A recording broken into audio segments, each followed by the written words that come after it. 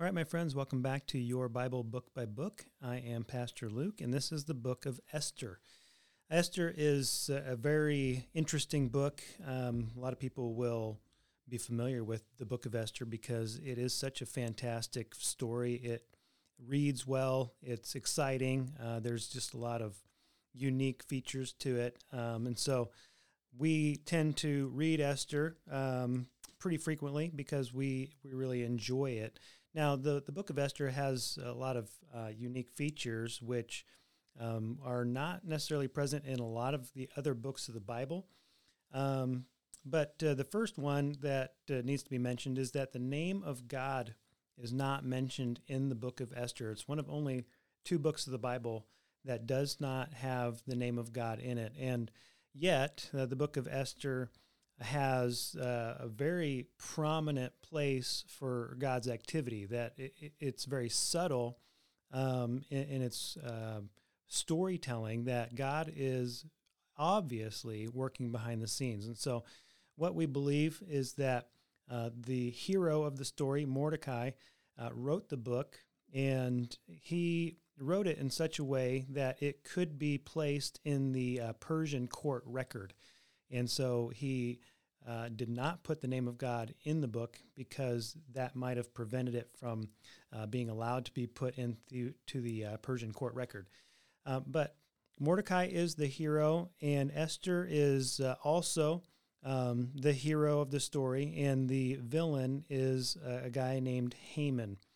And so what it is a story that is post-exilic, which means it occurs after the return of the Jewish people to Israel. So they've been exiled to Babylon for 70 years, and then they begin to return back to Jerusalem around 514 BC.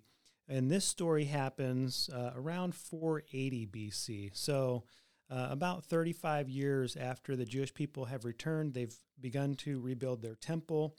The walls of Jerusalem are still broken down. And so where this would fit in the chronological scheme of the Bible, it would be in the middle of the book of Ezra.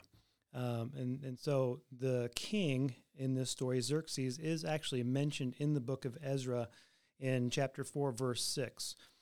So that's where this book would be folded into in the historical books, in the post-exilic books. But because Ezra begins before that event, and then it covers another 80 years of history, they put Esther after Nehemiah because Ezra and Nehemiah both set the stage for understanding what Esther is really about. And so what the book of Esther is really about is that the main plot is that Haman is seeking to destroy the people of God, the Israelites. And it hinges on a personal beef that he has with Mordecai. But as a villain who is basically being controlled by Satan and has a purely satanic plan, not just to hurt Mordecai, but to eliminate all of God's people, he inadvertently sets himself up against God himself. And so what he does is he persuades and manipulates the king, Xerxes, to write a law that would allow for the Persians and everyone in the Persian Empire, which covers most of the world at that point, and it definitely covers Israel, where a lot of the Jewish people have returned, that they would be able to kill the Jews and take all their possessions. And so by miraculous means, Esther comes to a place of prominence. She becomes the queen of the kingdom, and she is married to the king, Xerxes. And her uncle, Mordecai, catches wind of what's going on. And so he tells her at one point, and this is where the story really hinges in the sense of knowing that this is God's activity working behind the scenes, is chapter 4, verse 14. And he tells her, he says, who knows, but that you have come to the royal position for such a time as this. And so what you see in the book of Esther is that God is always working behind the scenes or ahead of the plans of the enemy, and that he's always preemptively preparing for his plan to be executed. He will not ever be outdone by the enemy. He's going to protect his people, and he's going to do it in such a way that they can be reassured that he will never fail them, that even though they've been through the exile, and they've been through some very difficult times, and they're still struggling with this sense that they're being ruled by a foreign king. And what the Bible tells us is that the rule of the Gentiles and trampling of the holy city and all those things are going to continue really until the end, until Jesus returns. That there will be oppression and pain and suffering that the Jewish people will go through for many hundreds and actually thousands of years. But that does not mean that God has given up on his people or that he's not fulfilling his plans. He is still working on their behalf. And so as the story continues to unfold, Esther, she comes up with a plan through her character, through intelligence, and through charm to get the king to write another law. The Medes and the Persians had a rule that if they wrote a law, it couldn't be unwritten, it couldn't be undone.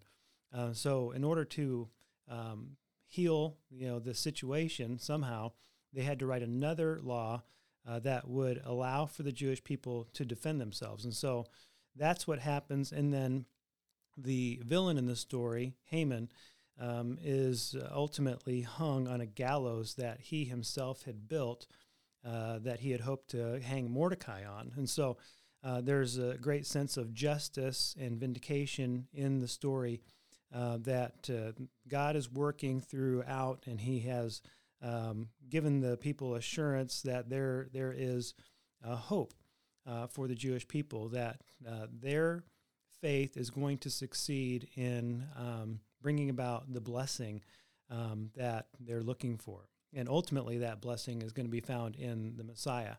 So you have throughout Scripture, almost in every book, this sense that there's a prefiguring of the Messiah, that there are people that will act in such a way and have faith and trust in such a way that it really points to that there's an ultimate fulfillment, that they're not the ultimate fulfillment, but there's someone coming that God has promised who will ultimately and completely redeem and save his people. And so the book of Esther points to the reality that there will be a person coming. And this is post-exilic, so this is late in their history, and even while they're undergoing still a lot of pain and suffering and confusion about where they stand in the world, they've lost their prominence. They're no longer a world power, and they're questioning, how and when God is going to accomplish his plan. And the book of Esther points to the reality that God is still certainly on the move. He is working, and he is going to accomplish his plan in due time. And so that they can trust him, and they can truly, have a place where they know that God will never fail in all that he has promised. And so Esther gives a great story about how deeply they can trust God, even no matter where they are in the world, no matter what's going on, that God is still faithful and he will accomplish his plan. And so that is what Esther is all about.